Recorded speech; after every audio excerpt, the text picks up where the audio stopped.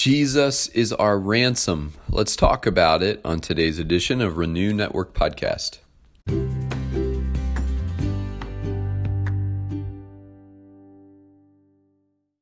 Good morning, and thanks for coming by to study with us today. We are in the book of 1 Timothy in chapter 2. Today we're going to be looking at verses 5 through 7. Before we get into the text, let's spend some time with the Father. Heavenly Father, we love you today. We come before you, Lord God, and pray that you would ready our hearts for an encounter with you. Father, we want to have open ears and open eyes and open hearts to receive all that you have for us.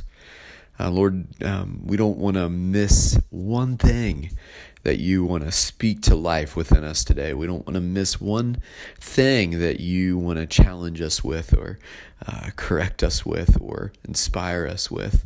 And so prepare us, O God.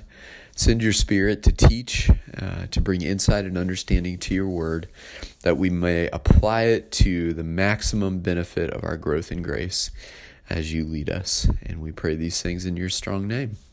Amen. All right, my friends, this is 1 Timothy chapter 2, verses 5 through 7. Let's see what Paul writes. For there is one God, and there is one mediator between God and men, the man, Jesus Christ, who gave himself as a ransom for all, which is the testimony given at the proper time. For this I was appointed a preacher and an apostle. I am telling the truth, I am not lying, a teacher of the Gentiles in faith and truth.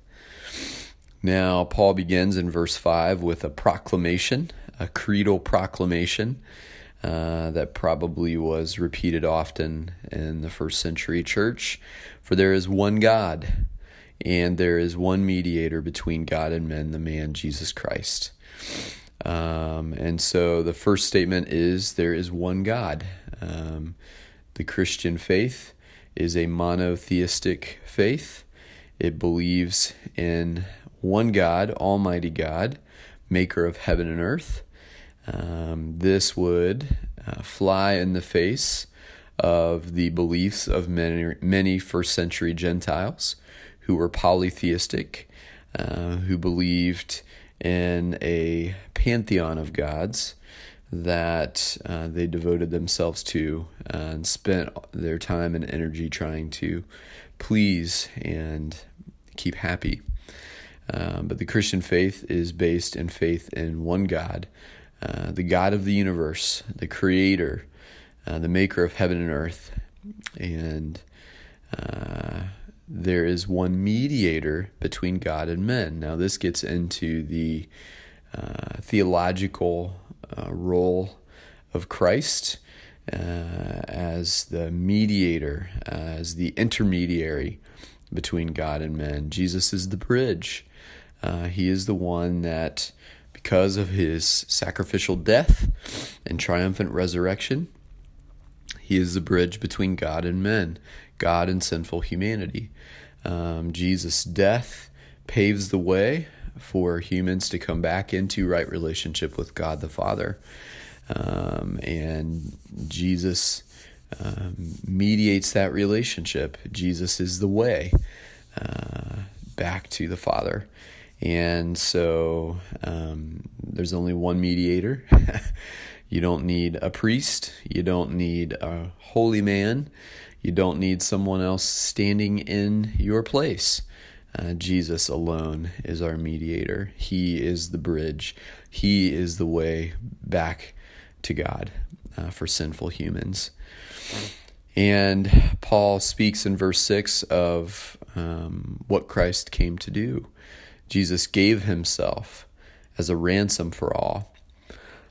Jesus willingly participated in the redemptive plan of God, and he came to be our ransom. He came to be the price paid for the sin of humanity. Sins, egregious offense requires a payment to satisfy the wrath of God. And sin creates barriers between God and the human race. And so a price has to be paid to satisfy the wrath of God at the egregious offense of sin. And Jesus himself came willingly as our ransom, the price to be paid, the atoning sacrifice to be paid for the egregious offense of our sin. And that speaks so highly of the love of God in sending his Son, and of the love of Jesus in coming to be our ransom. We need to wrestle with that. We need to own the reality that our sin was so egregious that God's Son had to die for us. Sin is an egregious offense to God, and it does create barriers between us and God.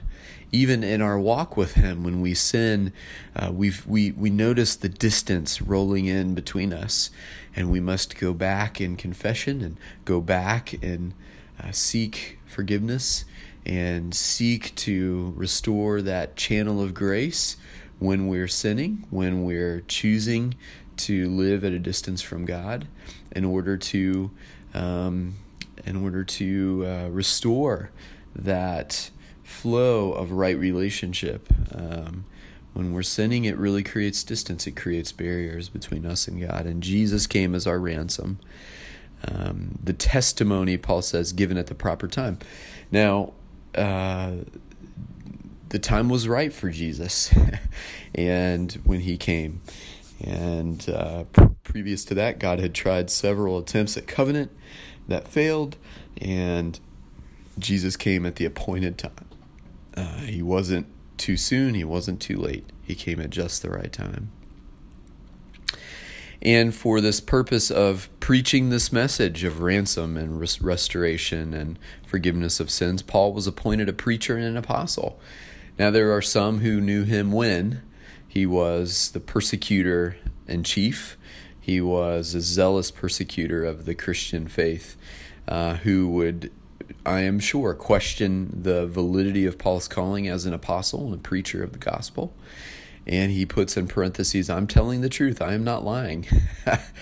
And the leg that he had to stand on was the testimony of his conversion in Acts chapter 9 on the road to Damascus.